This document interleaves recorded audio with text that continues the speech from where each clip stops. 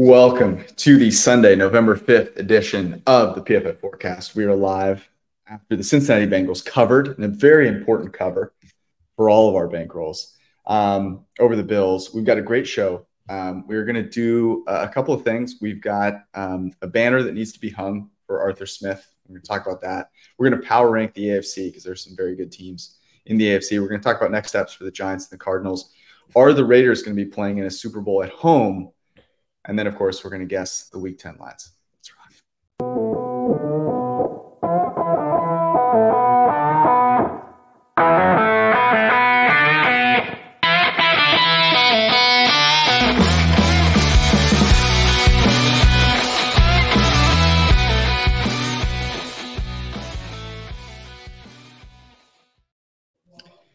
We have a question for the group, for the people out there that are joining us late on a Sunday night, as we always do live after Sunday Night Football. What is a more impressive feat? Losing in Jeff Saturday's coaching debut or losing to a quarterback who was a backup for another team that decided to trade him away, who showed up 3 days before, who was learning the cadence on the sideline before going into the game, didn't know the names of any players, that being Josh Dobbs and that coach being Arthur Smith. Brad, which one is more impressive? I'm actually going to go with the quarterback. I think with Saturday, we saw the head coach firing bump that just took place in Las Vegas. You said, are they going to win a Super Bowl? Based in their locker room, I think they just did win the Super Bowl earlier today. So, but I'm going to go with the quarterback because at least with Saturday, you probably say, okay, shrink the playbook down, keep it simple, run our bread and butter, and just like be, motivated and energized. With Dobbs, he's literally going through their hard count with Garrett Bradbury on the sideline and getting feedback from like the left guard or the right guard or whoever it was. Like, it's insane. And then he comes in and plays well, like produces, throws the ball well, runs the ball well. I think that is more of an embarrassing loss for Arthur Smith than it was for Josh McDaniels losing to Jeff Saturday. Yeah, I would have to agree with you, Brad. I'd go with losing to Josh Dobbs, at least with Saturday. Like, the rest of the roster was pretty much intact. Like, it really, and you just elevated your offensive assistant to call plays, which I forget who it was at the time. I'm pretty sure he's with Reich. Press Taylor, Jaguars legend. Oh, yeah, Press Taylor. Maybe I'm wrong. Was it? I don't know. Yeah, but whatever. So, but yeah, Dobbs coming in, not knowing the playbook, doing the hard counts on the sideline. And also mention that let's not forget Christian Darrisaw was out, top 5 left tackle. Justin Jefferson was out, best receiver in the NFL. They lose KJ Osborne in the middle of the game, who's your basically wide receiver 2 and starting slot when Jefferson's healthy. And then I'm pretty sure one more offensive player got hurt in game. You have no run game to support you. At one point, it was like Cam Akers had 6 carries for 2 yards and Madison was 7 carries for 5 yards. It was like everything was stacked against Josh Dobbs in this game on the road. Still found a way to get it done. So I think you have to go with losing to Dobbs as the more impressive feat. The more impressive feat is finding a way to continually piss off the fantasy community with Jonnu Smith. Jonnu Smith single-handedly putting the team on his back. I would agree that losing to Josh Dobbs is more impressive because as much as a coach can make a difference, like the team is still this kind of the same team. And to come in and somehow lose to a QB that had no idea what he was doing, who, by the way, like Josh Dobbs, I thought played decently in Arizona and like is making himself a decent amount of money this year, which no one saw coming. But that is the state of the quarterback play in the NFL. Let's go to the AFC though, because the Ravens have now destroyed, demoralized, embarrassed a couple of pretty decent teams, and have done so really without like Lamar Jackson having to be that dominant. Like that's how much they've beaten these teams to a pulp. The Bengals have kind of figured it out, covering tonight against the Bills. And the Chiefs, I want to kind of talk about them a little bit because, yes, they win in Germany with a big home crowd. They cover there. But I'm very interested in how you guys would power rank the AFC because there are a lot of very good teams, and I think you can make a case for a few different ones. So let's start with you, Brad. Your AFC power rankings. Yep. So it is still Chiefs in 1. There are obviously concerns, but that's not gonna change for now. Get bet down from -5.5 to +1 at FanDuel at kick, and absolutely dominate the entire first half, and then kind of coast, but whatever. So Chiefs first. I have Ravens second. I mean, two absolutely beat downs of I think the fourth and fifth best team in the NFC conference, which obviously isn't saying a lot, but Ravens, Bengals are in third now. And then for me, it's the Jaguars in fourth, and then probably Dolphins 5. You could maybe argue Bills, but I'll go, Jags 4, Dolphins 5.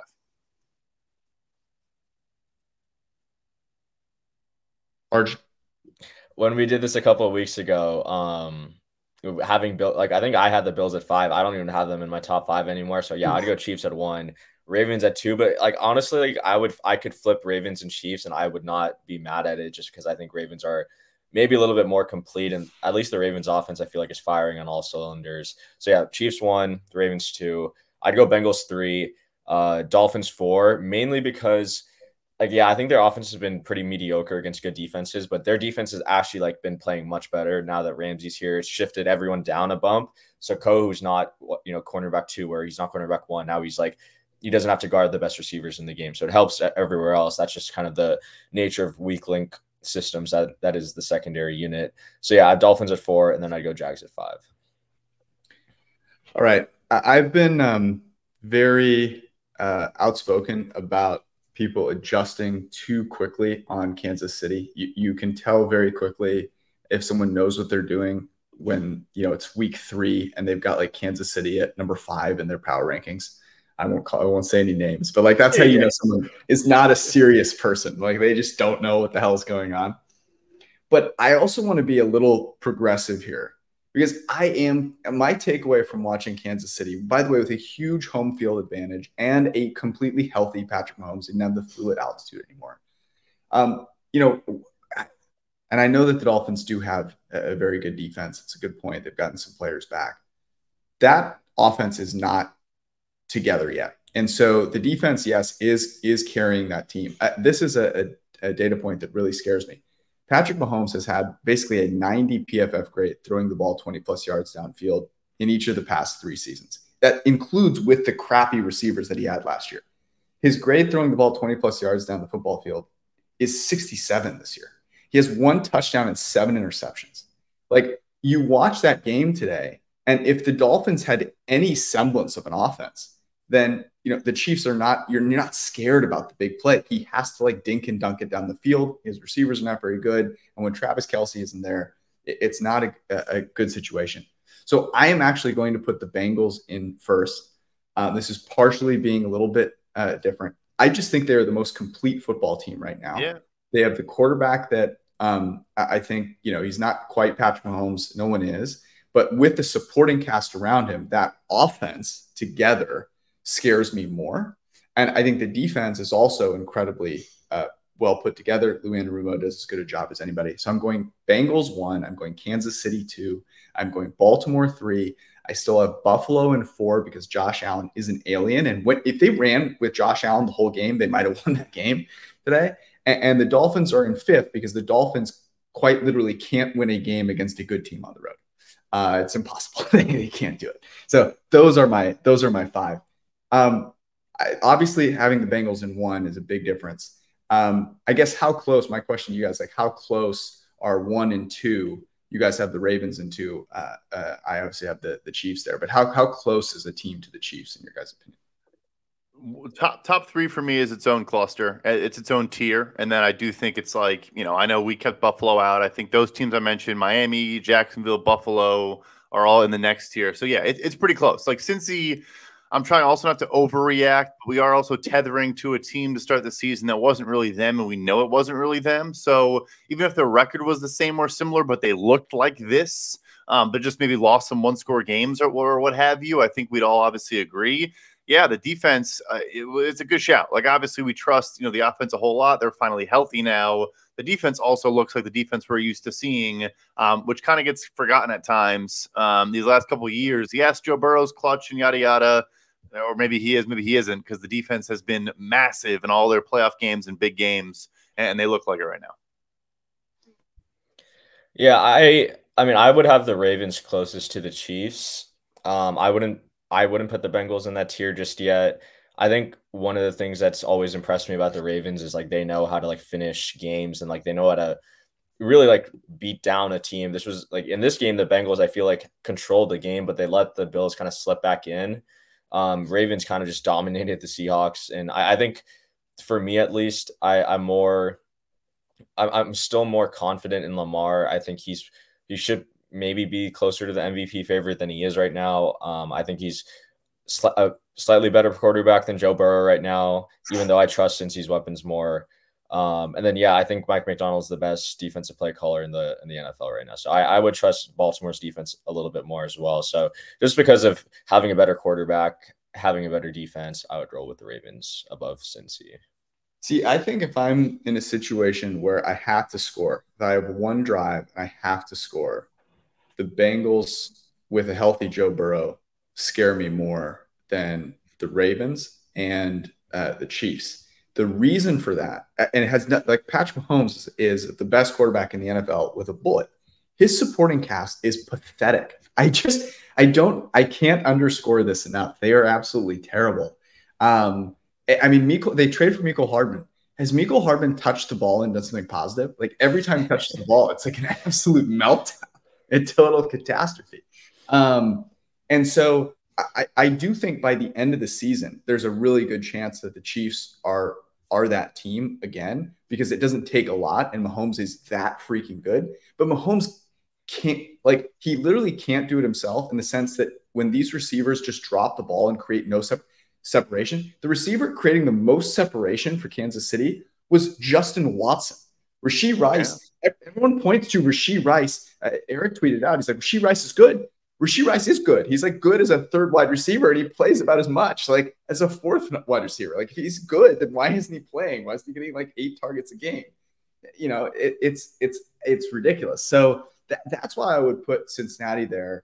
And I think the same sort of issues do show up for Baltimore in those close games, where there's just a little bit less trust in an OBJ, Zay Flowers, Mark Andrews situation than there is with Ja'Marr Chase, T. Higgins, Tyler Boyd. And by the way, those tight ends played really well. So that's why I'm going with the Bengals right now. Obviously, they have a long road ahead to try and get into a place where they play a home playoff game because of what they started with. But that Ravens-Bengals game, is that in 2 weeks? That'll be a pretty great game. I mean, what would you guys think on that? So you have, it's in Baltimore, I think. I wouldn't make it a field goal. I think it would be like 1.5. I think I'd make it like a Ravens -2.5. Yeah, I'd go Ravens by 2.5 as well. I think that home field bump, I think you can make it 2, you can make 1.5, somewhere around there, whatever you think home field is. I think that's a legit home field. And home field, this year? It's like more like 1.5, 2 so far, right? I think is what it is. Okay. That's the AFC Power Rankings. Let's go to the next thing up, which is a couple of teams have some very interesting choices to make. The Giants, by virtue of a historic comeback against the Arizona Cardinals, have 2 wins. They also have Tommy DeVito playing quarterback. So they have a chance to get Caleb Williams. They have a quarterback that is not a serious person playing quarterback. What do they do going forward? Is this Carson Wentz coming in to lead them to a 2-15 record? What's going to happen here? It's funny. This is one where it's like the football decision isn't part of it. I think from like a business running a company standpoint, you're sitting around saying like, we need to sell seats and sell tickets and like convince our fans that we are a serious operation. So I think they all are going to do something. And yes, Tommy DeVito did start cooking later on in that game after starting off, 1 of 3 with 2 interceptions and 11 yards. But you have to do something just to be a competent franchise. I do love the idea of Carson Wentz simply because I love in the NFL when you get quarterback movement where it's a guy that used to be in your division that you therefore tore down and said stunk because you have like fan brain. And then when he comes to your team, you have to be like, actually, I was kind of, all that was not, he's actually really good if you dig into the weeds. So I'm excited to see Giants fans kind of like talk about how Carson Wentz is actually underrated. That would be the best part of that transaction, I think. Yeah, I mean, Wentz would probably be the best option if they're trying to win. If they're trying to stay competent, they probably should go get a quarterback who can actually throw the ball and is familiar with Daboll's system. The one that comes to mind, I think I brought this up a couple weeks ago. Jake Fromm, Washington's practice squad, was Josh Allen's backup for a couple years. I mean, just go get anyone else but Tommy DeVito. Like you literally could not do worse than him. Fromm's been in the league for a couple of years now, even though he's just probably just going to be a career backup. Good film guy. I think he's probably better than DeVito at this point. And again, he has experience with Daboll's offense and could probably operate actually throwing from inside of a pocket. Actually, I forgot. Sorry, I forgot. They signed Bears legend Matt Barkley, so that who obviously knows Brian Daboll's system. He probably starts next week, I would imagine. Yeah. I think Barkley's probably better than Fromm as well. So yeah, probably the best option they could have had. You can't bring Carson Wentz in there. I mean, this poor fan base. You cannot. So first, let's think about where this fan base has been. Okay, this fan base just a few short months ago was ready to watch Daniel Jones throwing touchdowns to Darren Waller in a playoff run with Saquon icing out the game. And it could not have gone more south. If you put Carson Wentz in there, there's nothing that Carson Wentz is going to do. It is going to, to be worth the pain and suffering that it is going to take to bring him onto your team. I think they should roll with Tommy DeVito. Just for the sheer entertainment value, I think they should roll with Tommy DeVito and see how far they can get him. I mean, this has to be we're looking for how we can get a top 2 pick, and they need to lose out, right? Because they have 2 wins. So there are a couple teams. There's the Cardinals that are in front of them, as well as the Panthers. Panthers don't have their first round pick, so that would of course go to Brad's Bears. So there are 2 teams that would be in front of them. So they need to really do a good job of being crappy and losing out. I think the question that I would ask Brad is, trading Daniel Jones, they have to trade him, cut him. Like, what does that look like? I can't imagine a team actually giving up an asset for. They can trade him. You'll get something, not a lot, and you probably wouldn't. I guess wouldn't do it in theory, but it's dumb. Yeah, it's far more tradable than like a Kyler Murray deal. Obviously relevant, same draft class. We're going to get to him in a second here. It's super tradable. It was a 2-year deal effectively when they gave it to him, about $82 million in cash through the first 2 years. That's obviously the lion's share of the guarantees. There are some guarantee. Well, actually, it's very relevant now. I think he's going to have 2025 guarantees that kick in when he can't pass a physical this offseason. So, yeah, it would kind of tie into a trade as well. It's kind of just came to me right in the moment that injury guarantee is relevant for sure. So, but yeah, like you could still draft one of those top 3 guys and trade him. And I think you would. Yeah, you're getting a lot. No, you have no leverage, but hey, we'll give you a solo third for Daniel Jones. All right, done. Like I think it's a possibility. Arthur Smith's going to bring him in and play tight end. Yeah. Well, you're joking, but like, yeah. That would be absolutely incredible. Okay, what about the Cardinals? So the Cardinals are in an interesting situation because they are actually, we talked about Tommy DeVito, Danny DeVito's son. Clayton, name that tune, actually played worse, if that's possible.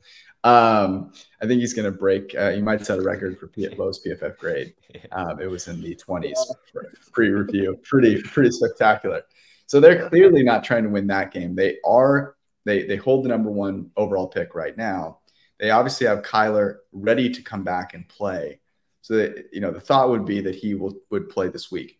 What should they do? What are their options with Kyler? Like, if you guys are the GM of the Cardinals, what's your game plan? I think I'm higher on Kyler Murray than most, to be honest. Like I feel like he did well with Kingsbury, and he kind of elevated kind of a mediocre scheme. But if they do end up with the number 1 overall pick, like I don't think they should take I don't think they should take a quarterback. But you can't take a non-quarterback at 1. You should try your hardest to trade back. With how good the quarterback class is, like you're gonna get a haul. We saw last year, some great prospects, or in theory, some great prospects like Bryce Young and CJ Stroud, and we got the Panthers trading a boatload of picks plus DJ Moore. Like you're gonna get a lot. There are some generational prospects in this draft that are not quarterbacks. And with this Cardinals team, they have their tackle set. So like you're not really looking at like an Olu Fashanu or Joe Alt, but you can get a Marvin Harrison. You can get like a Jared Verse from Florida State. Like the Cardinals just need dudes. Like they need like talent. And I think taking a non-quarterback will help fill that roster up. Plus, like I really don't know what Kyler's trade value would be like if he plays a half season after the ACL, which scares me a little bit. But you're definitely going to have a higher trade value for that number one overall pick, given the type of talent that's available at the top of the draft. I just think it's different here than like Chicago last year or other examples, because I think you already like the distribution of outcomes, even for a prospect as awesome as a Caleb Williams or a Drake May. Like, let's say, what would you say Kyler Murray? I guess I'll ask this to you guys. What we know of him as an NFL player? What percentile outcome is that for Caleb Williams or Drake May in your mind? Such a good question. Man. I think it's trickier for May just because May's more of like an in-structure guy. He does have a great out-of-structure ability. I think a lot of people like to comp Caleb to Kyler. So I think like Kyler would be –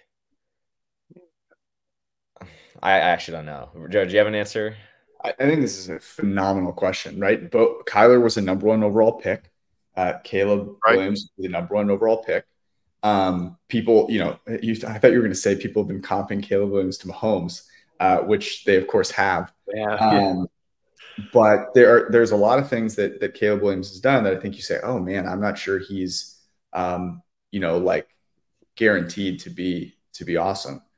I think it depends on how you view Kyler Murray going forward. My view of Kyler Murray going forward is that he played really, really good football with a probably terrible offensive coordinator in Cliff Kingsbury.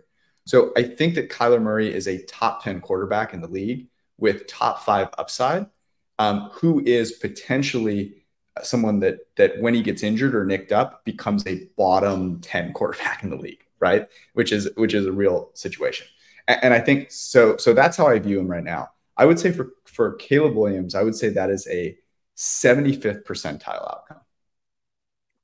That's where I was going to say said between 70 and 80 was kind of what I was thinking. And that was where I started thinking on this question of like, I get that these are great prospects too, where if it was last year or obviously 2021 or 2022, with Pickett and Ritter, et cetera, like it wouldn't even be a conversation. I think you try to pull off to ties to a different Chicago Bears quarterback trade. And we also are, I think all in this podcast, believers of like, you should get as many picks as humanly possible and all that. But if you could pull off a Trubisky trade where you go from 2 down to 3, and I think you're getting way, way more because obviously this class is perceived in a much different light than it was in 2017. You're probably still getting an extra first to go down a spot because I think that's how good Drake May and Caleb Williams are.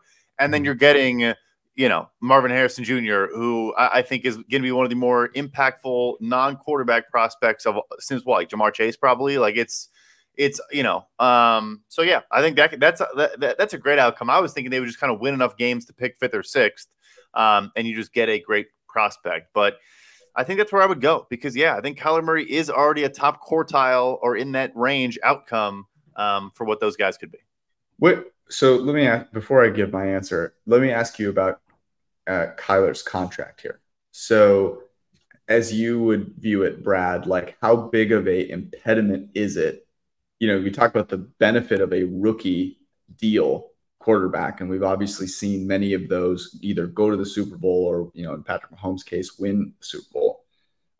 So looking at Kyler's contract, like thinking about what it looks like in the next couple of years, how does that impact their ability to build that roster?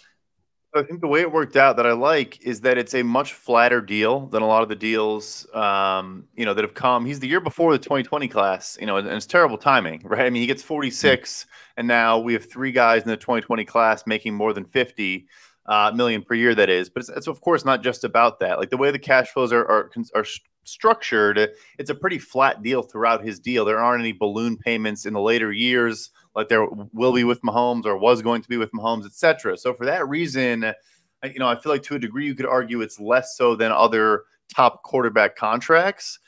Like I would say it's not that big of a deal. They cleaned their books completely this year, saved $20 million on D-Hop, et cetera, et cetera, et cetera.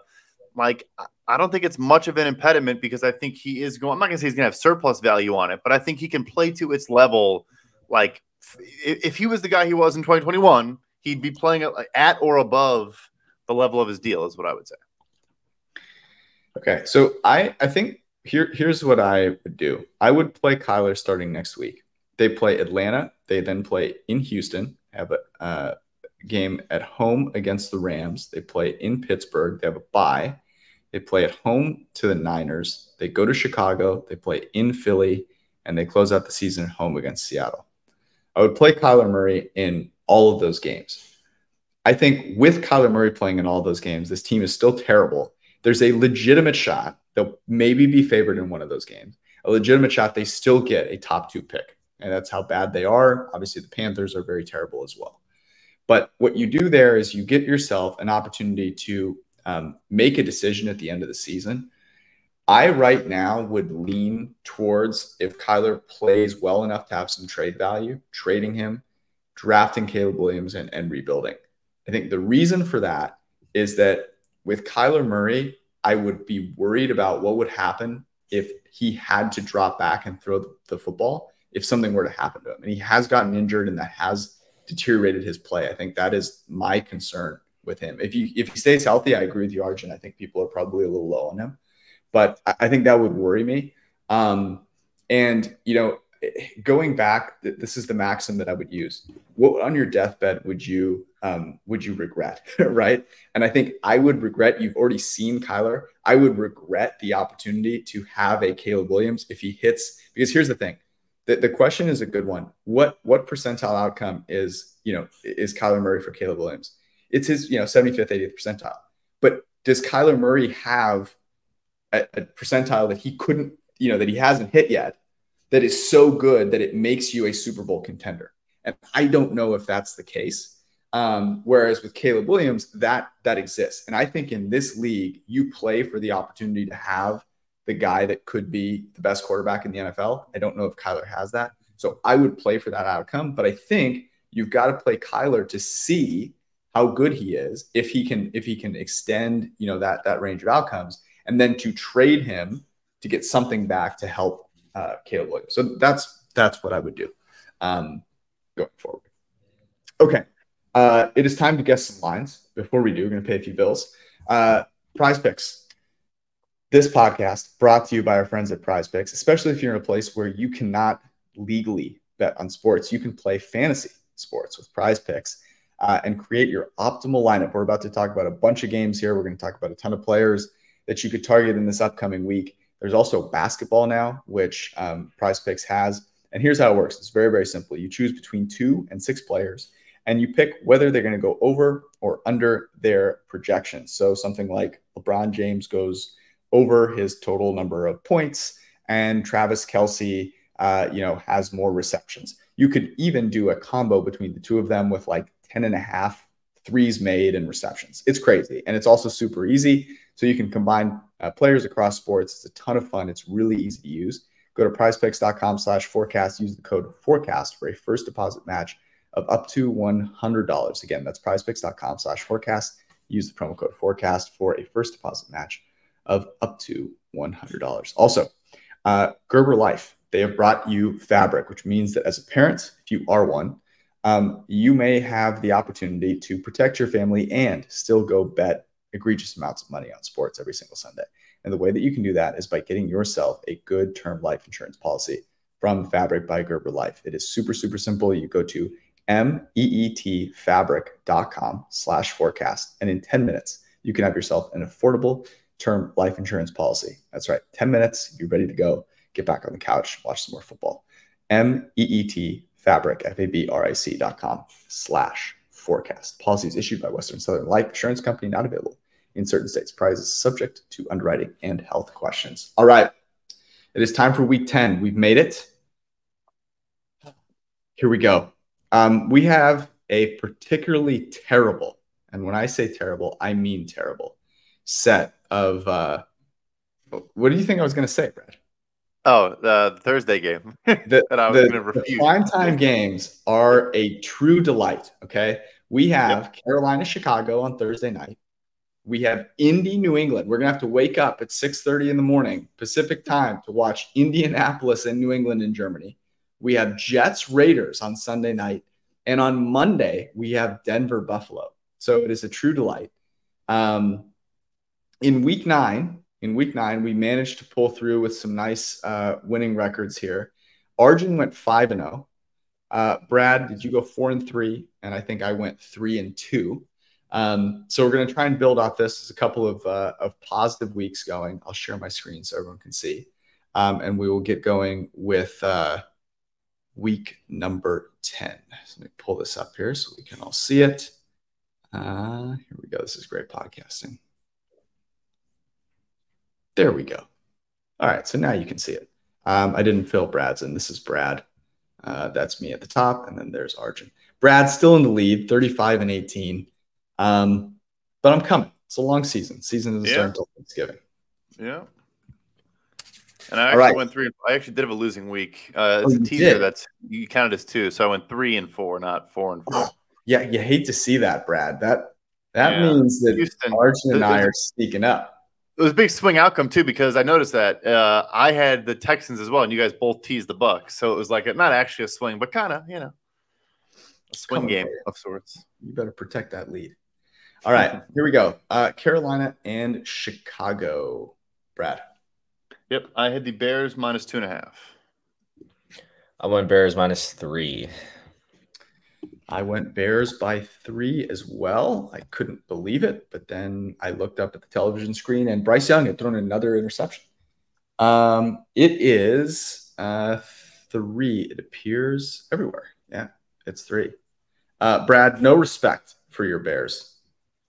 Haven't had respect for them the last month. I've gone 3-1 fading them the last month as well, but I'm not going to do it this week. I'm going to it should be a full field goal, probably. All right. I'm guessing, Arjun, you have no bet on this. I don't. No, I will be betting the Bears here. Give me any chance to fade Bryce Young out of field goal or less, and I'll be taking it. So easy bet for me. Oh, hold on. Did you guys remember last week when I filled in the bet column with a W? Yes. Yeah. Should have left it. It was a good omen. Oh, yeah. Should have just left it. He called his shot. That was 5 straight Babe Ruths just live on the pod. Is this going to be Justin Fields, by the way? So actually, that is part of my thinking here. I don't think so. I originally thought it was going to be. I mean, I told you guys I thought he was going to play this Saints game. Mm-hmm. I now don't know. Ryan Poles said on the radio, I guess, or talking to beat reporters that he could play. And you imagine if the GM says that, it's probably for a reason. But then after the game, they asked DJ Moore about oh, you're gonna have. And he's like, it's a short turnaround. I don't know. It seems kind of tough. And he's thrown one time. I think he was questionable and limited in one practice. So long answer short, I'm really not sure, and that is why I ended up making it 2.5 because I think we might see one last dance for our guy T-Bag. T-Bag was a journey today. Him and Bryce combined for I think 6 turnovers today. Yeah, so it was a tough outing. We are going to talk about the Saints here at some point. They still play this week. The fact that was a game in question with 5 turnovers is absolutely astounding. In Circus Survivor, there were 350 or so brave souls that took the Saints, and I was not one of them. And so I was a big T-Bag fan this week. And my God in heaven, just one time, buddy, please. Colts and Patriots. This one is in Germany. Somehow this game will end up being way better than Dolphins Chiefs, just the way that the ball bounces. Brad, would you make it? Yeah, I'll Patriots +2. I went Colts -3. Nice. I have the Colts by 1.5. And let's see here. It is a 1.5. Juiced a little bit. Call it 1.5 though. I've got to imagine the total on this is quite low. I really like teasing the Patriots here out to 7.5. I'm margin had the full field goal. Go ahead. I'm seeing 43.5 for the total, so relatively low. Any of you guys betting it any way, shape, or form? Do we have a update on Josh Downs? Because I know he left the game due to injury. It's a fair question. He's been consistently producing. I do not think Yeah. so. It's a good Okay. question. Yeah. Yeah, I mean, I honestly still like the Colts here. I mean, I remember coming into the season, I was heavy fading the Colts, but I've bet on them a decent amount this year, and I just really impressed with Shane Steichen, and I don't think Gardner Minshew had to do too much today. Obviously, realistically, the Colts only put up 13 offensive points on the Patriots, but I mean, Mac Jones. I think it's so easy to fade him. I haven't been impressed with the Patriots defense. Jack Jones and J.C. Jackson were kind of like out of it. They were like, I think they were like benched or something, and then they were sulking on the sidelines. And then Jack Jones didn't stay for his press conference. It just seems like the world is falling apart for the Patriots. And I just think this is a very well coached Colts team. So getting them under a field goal on a neutral field. I will take that. I guess the only thing that would worry me, I'm curious to hear your thoughts. Belichick just has more experience with this kind of like long distance travels. It's Steichen's first time doing it. Like, how much do you think that matters, or does it not matter at all? I think it matters a little bit, and here's one of the reasons that I like this teaser leg. So I was very interested to see what the split would be like in terms of fans at the Kansas City game, and it was about 10-1. Our two of our colleagues were there at the game, Timo. And then Mike Spitz, one of our great engineers, they were out there at the game, and they were like, "Oh my God, it's like, it is as we thought we were at a Chiefs home game." And so the Patriots, given the similar kind of fandom that the Chiefs have, and the fact that here the Colts are in an even bigger challenge. Like, Dolphins fans exist, Colts fans don't exist. So I would expect this to be a Patriots home game.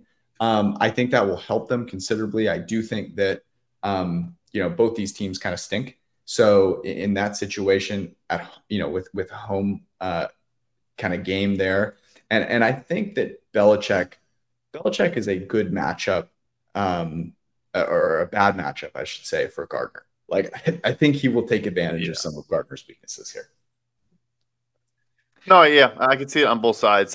The crowd thing did scare me, because I assume also just for an international game, like if you're a fan that wants to go to an NFL game, like, oh, the Patriots, and you probably bought tickets before the season, so maybe you thought they were going to be like decent and figure it out. So I think it's going to be a massive, massive advantage in their favor. I just wanted to say real quick before we move on, you mentioned how Jack Jones and J.C. Jackson were out of it. You saw the tweet where Jack Jones liked the tweet. Maybe it was an accident, but needs to be mentioned. A guy tweeted at him, "Yo, at Jack Jones' account, you really should have just pled guilty at this point," because I guess he had and he liked it. and he liked that tweet. Like, it was like, yeah. So anyway, oh man, Cleveland, Baltimore, good one. This one in Baltimore. Brad, would you make this? I had Ravens -4.5. Same. I have the Ravens by 5. And let's see, what is it here?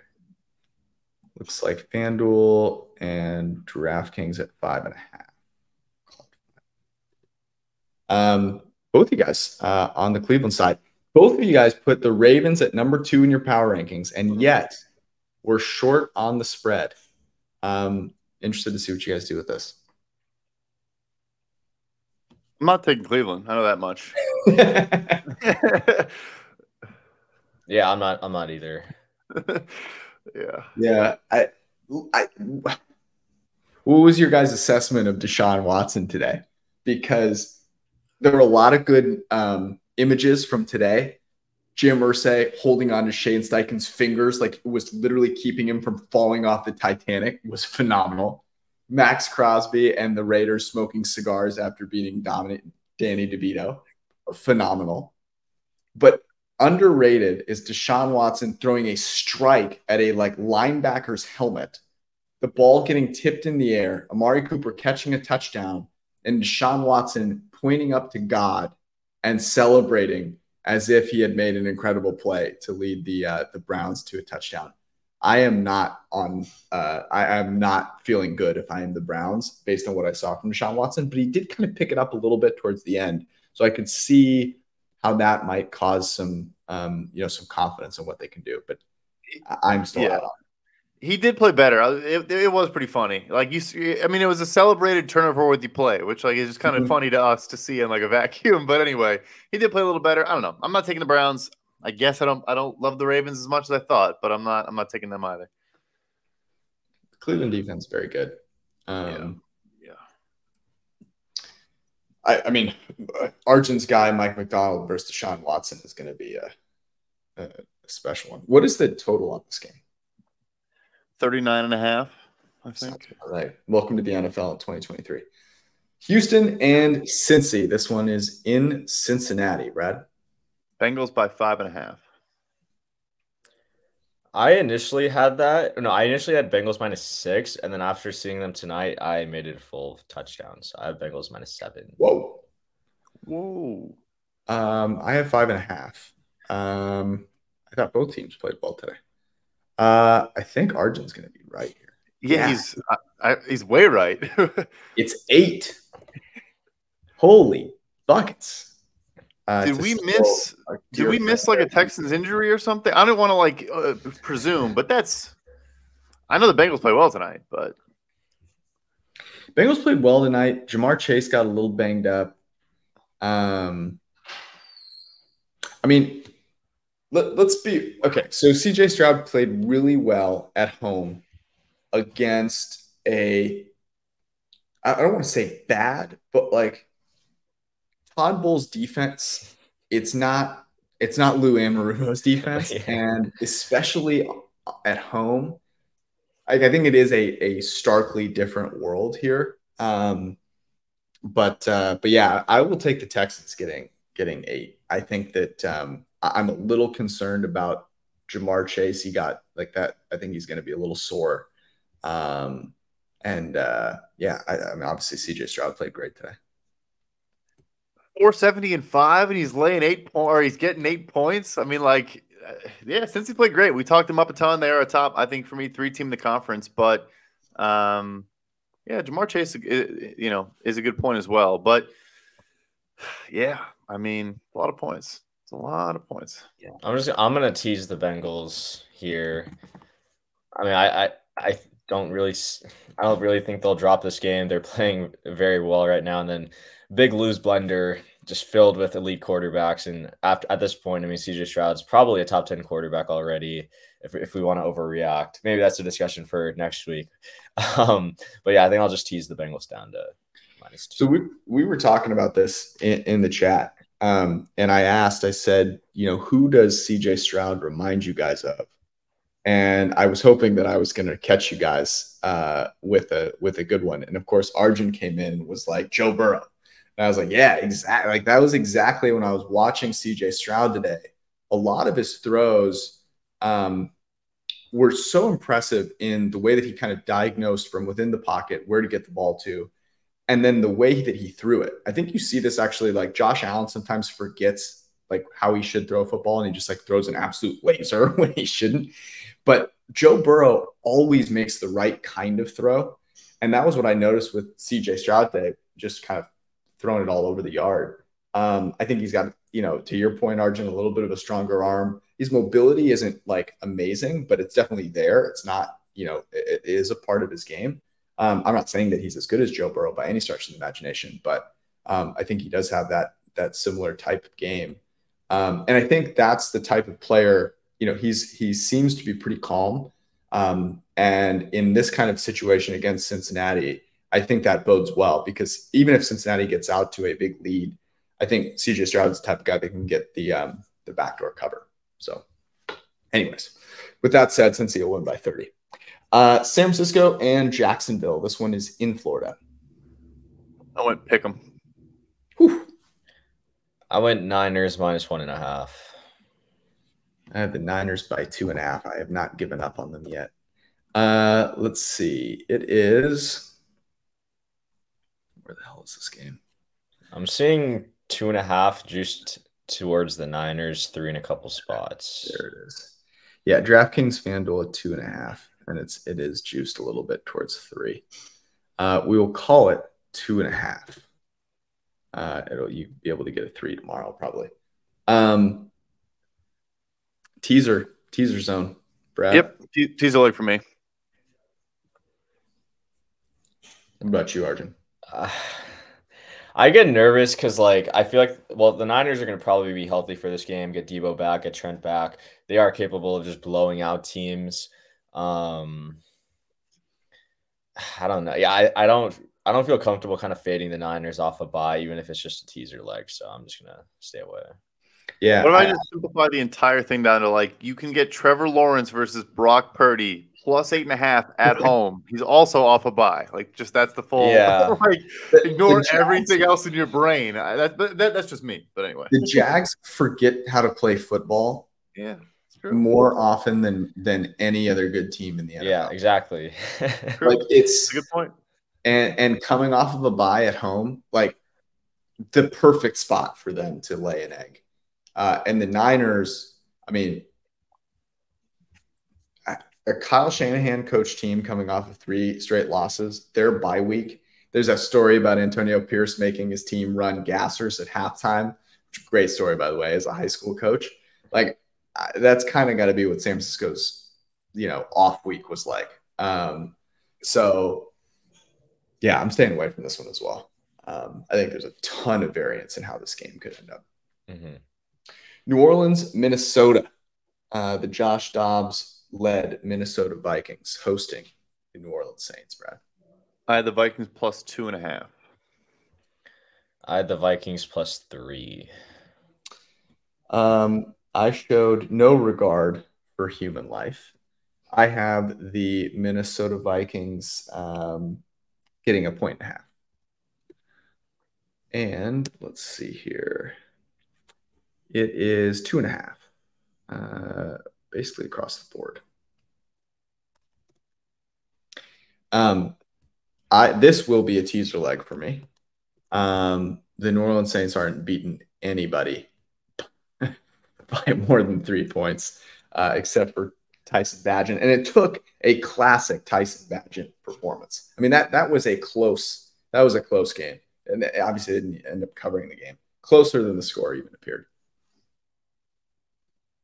They lost turnover margin 5-0 and missed a 40-yard field goal, and the Saints had to bleed out the clock at the end of the game. And I was wrong. Actually, there were 7 total turnovers because Bagent also fumbled, I think. But anyway, for Thursday's matchup, get excited. But yeah, I'm teasing it as well because Dobbs will be a mess. It'll be some funkiness, but he just finds a way, and they'll lose by a field goal if they do lose this game. Do we think Justin Jefferson comes back? No. Is it his first week he's eligible? Yeah. I genuinely think the win today swings it more in my positivity that the answer is yes. I think the win mattered a lot. I think he comes back. I don't think the first week he's eligible, I would say maybe it's a 50-50 chance. You cannot get overexcited by a win and risk him re-injuring that. So even if he comes back, I think you've got to see him go through a couple weeks of practice and be like, okay, he's good to go. So he doesn't re-injure it. Can you imagine having him re-injure it because you have faith in Josh Dobbs? Bless his soul. All right. You teasing this, Arjun, or no? No, I think I'm just gonna lay off this game. Green Bay and Pittsburgh. By the way, I managed not to watch any of the Brett Rippon Jordan Love debacle today. So I have no fresh opinions other than both suck. Yeah. So if anyone does, I'm excited to hear about it. It was disgusting, that game. Yeah, Jordan Love missed half dozen throws that could have been explosives, could have been 30, 40-yard plays. You're just recapping a random Packers game, Brad. I see nothing unique about this game. Yeah.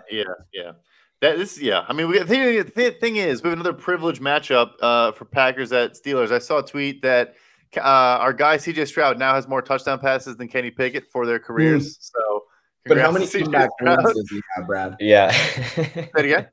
How many comeback wins does he have? That's a good question. He blows them out. Well, I guess he had one. Yeah. Hey, he got one today. That I can tell you. So anyway, what is that, 7 behind Kenny Pickett? Yeah, no one does a better job of getting TJ Watt to have a strip sack, fumble return touchdown in the fourth quarter than Kenny Pickett does. Okay. Nobody better. What did you make? Anyway, all of that, the truth with all that being how it is, I still the Steelers laying 4.5 against Jordan Love's Packers. I just made it a field goal. I couldn't get past that. Yeah, I made it as 3. And if anyone had a take either side of 3, I was going to let them have it and enjoy it. It is 3 across the board. All right, your boy Kenny Pickett. Brad, you rolling with him? My boy Kenny Pickett. I mean, he is the better quarterback in this matchup. I'm standing by that assessment. So, look, what we knew about Will Levis. Well, I guess this is pretty mean to Jordan Love reality. Like Levis on a short week after his first start had the exact same spread as Jordan Love does in his, 4th NFL season. I guess that, hasn't played many games. Yeah, I'll do it. Yeah, I'll take the Steelers. Why not? I kind of like it.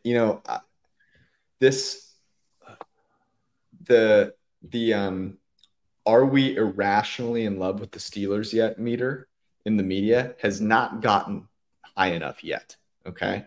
There are doubters out there because they're looking at real data and statistics and seeing that Kenny Pickett actually isn't very good. So we still have a few rungs to go. Okay. For the Steelers to reach the media buying in at a requisite rate. At which point I will then be able to fade them appropriately. But I like where your head's at, Brad. Yeah, I think that comes the next 2 weeks, as this commentary just shared. Yeah, yeah. This is just like I'm gonna join Brad on this one just because it feels like a classic game. The Steelers are gonna win against a bad quarterback. Like I don't have too much faith in the Steelers offense, and the Packers defense is kind of just average at this point. Mm-hmm. So yeah, why not? What's the worst that can happen? Jordan Love, it's interesting, right? From a clean pocket, I think, you have some faith in LaFleur, in what will certainly not be a very clean pocket, given the advantage on the edge with the Steelers pass rush. I would not have a ton of faith in Jordan Love. So I like where you guys are at. Tennessee and go ahead. Just one actual thought too is like we haven't seen Pickens and Deontay, now they're both healthy, have a good game together yet. And this Packers secondary, they lost another safety. I think Rudy Ford was ruled out for this game. Like outside of Jair Alexander, like now that they traded Rasul Douglas, like it's just dudes. Like So I think you're gonna see Deontay and Pickens finally have a good game together. Yeah, is Pickens still on the team? Yeah, he would like to be freed after a win and at a 5-3 record. He, had the Instagram post "free me" or whatever. But he's going to bounce back. He could have, if he could have dragged his second foot in from about 6 feet from the sideline, he would have been all smiles. But anyway, I mean that was pretty rough. Just to my point, Jordan Love has been butt cheeks under pressure, as are all quarterbacks, but he is a particularly large spread between the two. All right, Tennessee, Will Levis and Baker Mayfield. This one is in Tampa Bay. I had Bucks -2.5. I had Bucks -2. I went Bucks by 2.5, and it is we're a little long, I guess. 1.5. Call it 1.5, I guess. Brad, you got anything on this? I mean, Levis is the better quarterback in this matchup. So I'm like trying to sit here and talk myself into teasing them. I'm not going to do it. I'm not going to get there, but I want to. But yeah, I'll pass. I'll wait to see a couple more weeks of Levis, but I do want to tease this. Yeah, I'm gonna tease it. I guess because first of all, the total is 38.5. I guess the main thing with this is the way you have to beat the Bucs defense is throwing the ball. Like obviously we saw that today. Bucs are second in rush EPA allowed, and they're 25th in passing EPA allowed. Pretty similar to the Titans actually, who ranked 26th in dropback EPA allowed, and they're actually 22nd in rush EPA. So the Bucs, they're patented 1st and 10 run up the middle. Might actually work in this game because the Titans run defense has been pretty bad. But yeah, I think. I don't know if I'd necessarily say Levis is better than Baker right now, but I do think they can cover 7.5. Yeah, I'm gonna get on board with that actually. Um, I thought Levis. I mean, that last drive, he had like 4 turnover-worthy plays, because he was trying to figure Yeah. something out. But that was a very tough spot. Like we can talk all the shit we want about Kenny Pickett, and it's all justified. But the Pittsburgh defense on the road on a short week is a tough, you know, kind of situation. And I thought Levis did a great job of figuring it out well enough to find open receivers. And if he's able to do that against Tampa Bay, I think it results in a better offensive performance. So I will go with the Titans in the teaser. Atlanta and Arizona. I'm gonna guess. My guess here is with Kyler Murray back. I don't really care who's playing quarterback for Atlanta, whether it's Ritter or Heineke. My guess is that Arthur Smith will run the same ridiculous offense with either one of them. So, Brad, would you make this? I think it's gonna be Johnny under center. I went Cardinals plus 1.5. I went Cardinals plus 1.5 as well. I made this a pick 'em because, yeah, the Falcons lost to Josh Dobbs today, so they can lose to anybody. It is, where is this game? Here it is. I'm seeing 2.5 at Circa, 1.5 at FanDuel, 2.5 at DraftKings. So you have a 1.5 and a 2.5 out there. We'll call it 2.5. Yeah, I'm teasing that. Yeah, a lot of teaser spots here, huh? Yep. Are we sure this is Kyler? I mean, yeah, I guess you're right. I'm getting ahead of myself. I'm like extremely confident, and the spread almost tells me that it's kind of in a hedge. I think 2.5 is a bit of a hedge. Yeah.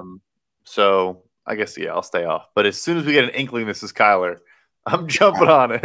I'm with you as well. It's like the thought of them running Clayton Tune out there. Clayton named that tune. Clayton Looney Tune. Love that name. I would tease this if I know it's Kyler. Arjun. I'm just gonna stay away from this game. I don't want any part of this. The difference in excitement for this game with Kyler versus without Kyler is really sensational. Like, this game is maybe the worst show on turf or on real grass played indoors if Clayton Tune plays, and if Kyler plays, like legitimately interested to watch this game. Detroit and the Los Angeles Clippers. Clippers plus 1.5. I went Clippers plus 3. I have Clippers plus 3 as well. And it is 3.5. Ooh. Wait. I see 1.5 at DraftKings. 1.5 charge. What do you? I'm looking at the Chargers Jets game. Oh. Yeah, 1.5. It's correct. Interesting. Brad, what are you going to do here? This is a dumb transitive property type thought, but I should actually look at more cross-conference games. But like the Chargers are obviously, we went through our exercise. They're like the 7th or 8th we said in the AFC. Mm-hmm. Like the Lions are, probably 4th, 5th in the NFC, but those are basically the same thing. I'm not going to bet it. I was going to tease the Chargers as well, but because the high scoring and the high variance, I'll stay off. But I think it's an interesting spot. I'll just preface it by saying this line was Lions plus 1 like on Friday, and it instantly became my biggest bet of the season. So I will be betting the Lions here as well. I got a better line like earlier. But yeah, this is like such a no-brainer bet. You're getting Lions off a bye, getting Chargers off a Monday night game at MetLife, where players get notoriously banged up, getting Ben Johnson off a bye. You're getting Chargers on a short week. We've seen, I think, this Chargers defense really struggle against great play callers like Andy Reid. Ben Johnson's up there as well. Lions should be getting healthier. Chargers just put Josh Palmer on IR, and they're going to be starting Simi Fehoko as wide receiver 3. This is going to be a Lions home game. I have no doubt about that, even though they're on the road. Lions fans have been traveling very well. Like if you look at that Bucs game, half of the stadium was Lions fans, and obviously Chargers don't do a very good job of filling out. So I know a lot of people will be worried about road Goff. This is in a dome. SoFi's a dome, and Goff does very well in a dome. So a lot of factors, I think, play towards the Lions here. They're just overall the better team, better coached, and this is like one of the easiest bets of the year for me. Probably going to bite me in the ass, but that's the house that Goff built. You're saying he's comfortable. He built that place. Yeah, my whole thesis here is if this game is played in Detroit, what's the spread? Minus 4.5. 4.5, yeah. This game is basically being played in Detroit. Exactly. It's every single fan in there is going to be a Lions fan. They travel incredibly well. This is literally where Jared Goff played most of his home games. The only difference is they have to take a flight. So I moved it 1.5 points because you got to take a flight and sleep in your, a different bed, which is really not that big of a deal. I love the Lions here. Give me Detroit. Okay. Real quick, I won't jinx it and join you guys. I want to, trust me, that it's enticing. The total here, I know like 48.5 is the new 60 in the 2023 NFL, but like the Lions defense also against good opponents, like don't tether to Jimmy Garoppolo, tether to Lamar Jackson, and like I like the over here potentially, but betting Chargers overs is just like asking for help. Yeah, they literally have one receiver too. The Palmer thing is, I remember seeing today and forgot about it. It's bad. Yeah, it's real bad. They have one receiver. But I think this is a pretty solid matchup for Detroit. All of the things environment-wise, but also strong offensive line. I think they'll be able to keep Goff pretty clean. If he stays clean, like receivers are going to be open, especially I think Amon-Ra, particularly in the middle of that defense, is going to have a lot of success. I can already see that prop bet coming. All right. The largest spread we will have seen thus far. The New York Football Giants travel to Dallas to play the Cowboys. Brad? Yep. We were talking about it before the show. 16.5. I went 15. I went 17.5. And I honestly thought that might be short. But I wanted to make sure that I was not short of the line. I do not want to be on the Giants side of this. Where is this thing? Here it is. 16, 15.5, 16 and circa 15.5 at DraftKings and FanDuel. Brad, what are you doing with this one? So yeah, this is match for the biggest spread I've guessed all year, which was Chiefs Bears. Which book was off, market was off. I'm staying away here. I have no idea what's going on in New York. I'm gonna stay away as well. I'm doing it. I'm taking the Cowboys, the New York Giants. If this is Tommy DeVito, this game, they just do not have a shot in this game. I hate to say it. They just have no shot. The New York Giants got destroyed. I mean, destroyed by the Raiders. And I get it that there was all that joy about not having Josh McDaniels. Like Aiden O'Connell tore them up. Yeah, I'm taking them. 15.5, two key points. 15.5 is like the over-under on number of yards that Tommy DeVito is going to have in this game. Yeah, I mean, the Cowboys do blow out bad opponents, so yeah. They beat them by 40 the first time they played them. That is true. Yeah. I mean, yeah. What did Max Crosby have today? He had like 8 pressures and like 3 sacks. Micah Parsons is going to have 7 sacks in this game. All right. Washington and Seattle. Seahawks -5.5. I went Seahawks -5. I have too much faith in Sam Howell. I went Seahawks by 3.5. Oh, wow. I thought Howell played well today. Mm-hmm. He did. Yeah. Outside of the terrible interception. Yeah, the red zone interception. Yeah. Oh my God, that was a nightmare. It is 6. I'm taking the commies. Yes. Yeah, it's way too many points. Sam Howell is where would you rank him? Let's do this among quarterbacks in the NFL right now. So like caveat, quarterbacks in the NFL right now suck. Where is Sam Howell? like probably 15-ish, 12 to 15 range, but trending obviously upward. Yeah, he's in that Kirk-ish, Kirk-Julian tier. I need to come up with a different quarterback for that because I don't want to, because Kirk is hurt. But yeah, I think that 13 to 17 range. He's also not to like belabor that. He's not a Kirk. Also, Howell is like a different type of like gunslinging type of dude. I know you meant more like his range, right? Than like his style. I mean, the whole Kirk thing, like the qualifications to be a Kirk-Julian quarterback, I think they change. Like I think most of it comes from like the concept behind it is like you can win with them on a rookie deal, but you probably can't win with them if you're paying them top tier money. Like that's like the overall. It's not about being a pocket passer. It's not about like it's not really about your play style. In a sense, it is like it's part of it, but I think the general thing is you can win with them if you pay them $5 million a year, but you can't win with them if you pay them $40 million. Gotcha. I think he's in that range. Then then I think he fits that category for sure. I think he does. I mean, he actually, I think the Kirk one is really good because he makes some throws. He makes some incredible throws. I mean, the dude has a great arm. He is not afraid to put it down there. And then he has those moments like literally the red zone interception, the end zone interception. It was like one of those Kirk Cousins mental lapses. Like that's what it reminded me of. Not to mention that he plays for the Commanders. So it's like absolutely perfect.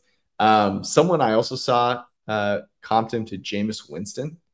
And that was interesting. I think he needs to throw like I'm not sure he makes enough ridiculously stupid decisions to be Jameis Winston, but he definitely pumps the ball downfield. And I mean, I think he's going to keep you in games, probably lose a few of them as well. But I think that 12 range is pretty solid. And I think if that's the case, like I don't think there's a big enough difference between him and Geno Smith right now to warrant 6 points in this game. Is kind of where I'm getting at with that. I mean, who's the better quarterback? Geno's been okay, but I wouldn't say he's played amazing this year.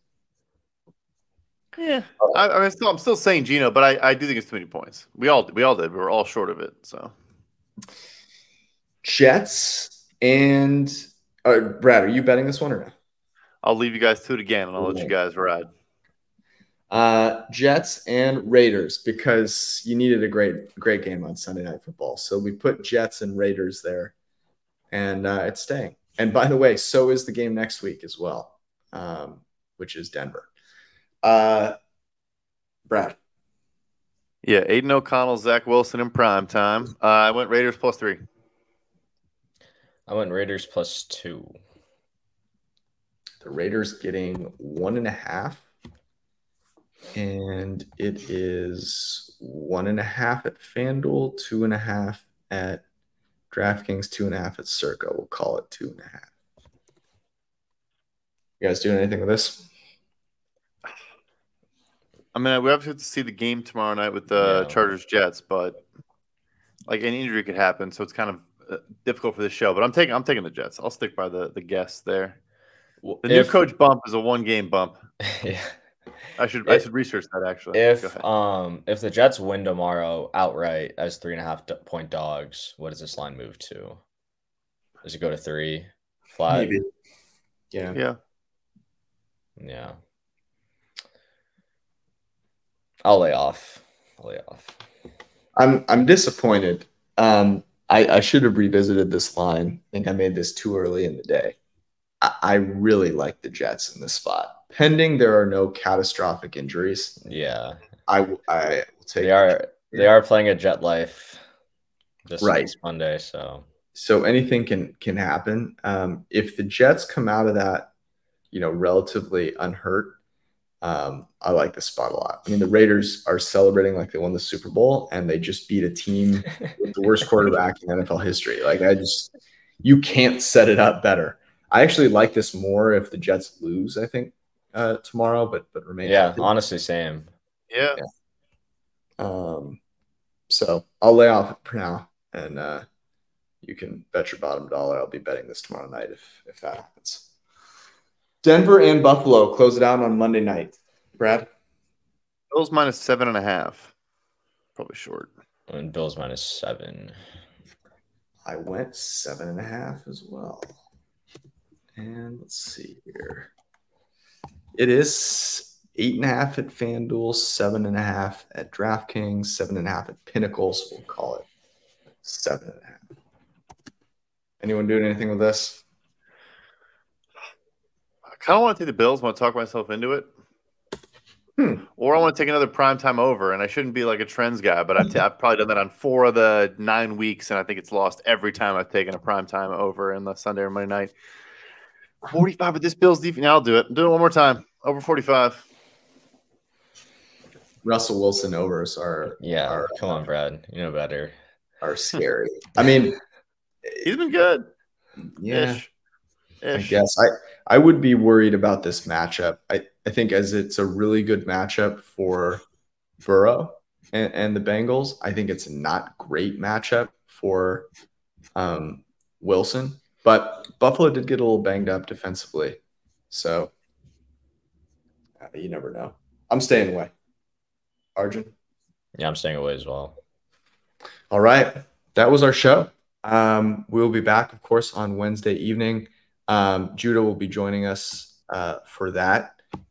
Judah today came painstakingly close to that Houston same game parlay. A couple of people out there did hit forms of that parlay with Stroud and Tank Dell and Houston winning, although they did not. They found a way not to cover that game. So, of course, we'll be back on Wednesday. Talk about all that good stuff. Thank you so much for hanging out with us. Join the Discord so you can take advantage of all the stuff that we talk about between podcasts and enjoy the Monday night batch with the Jets and the Chargers. We love you all. Peace.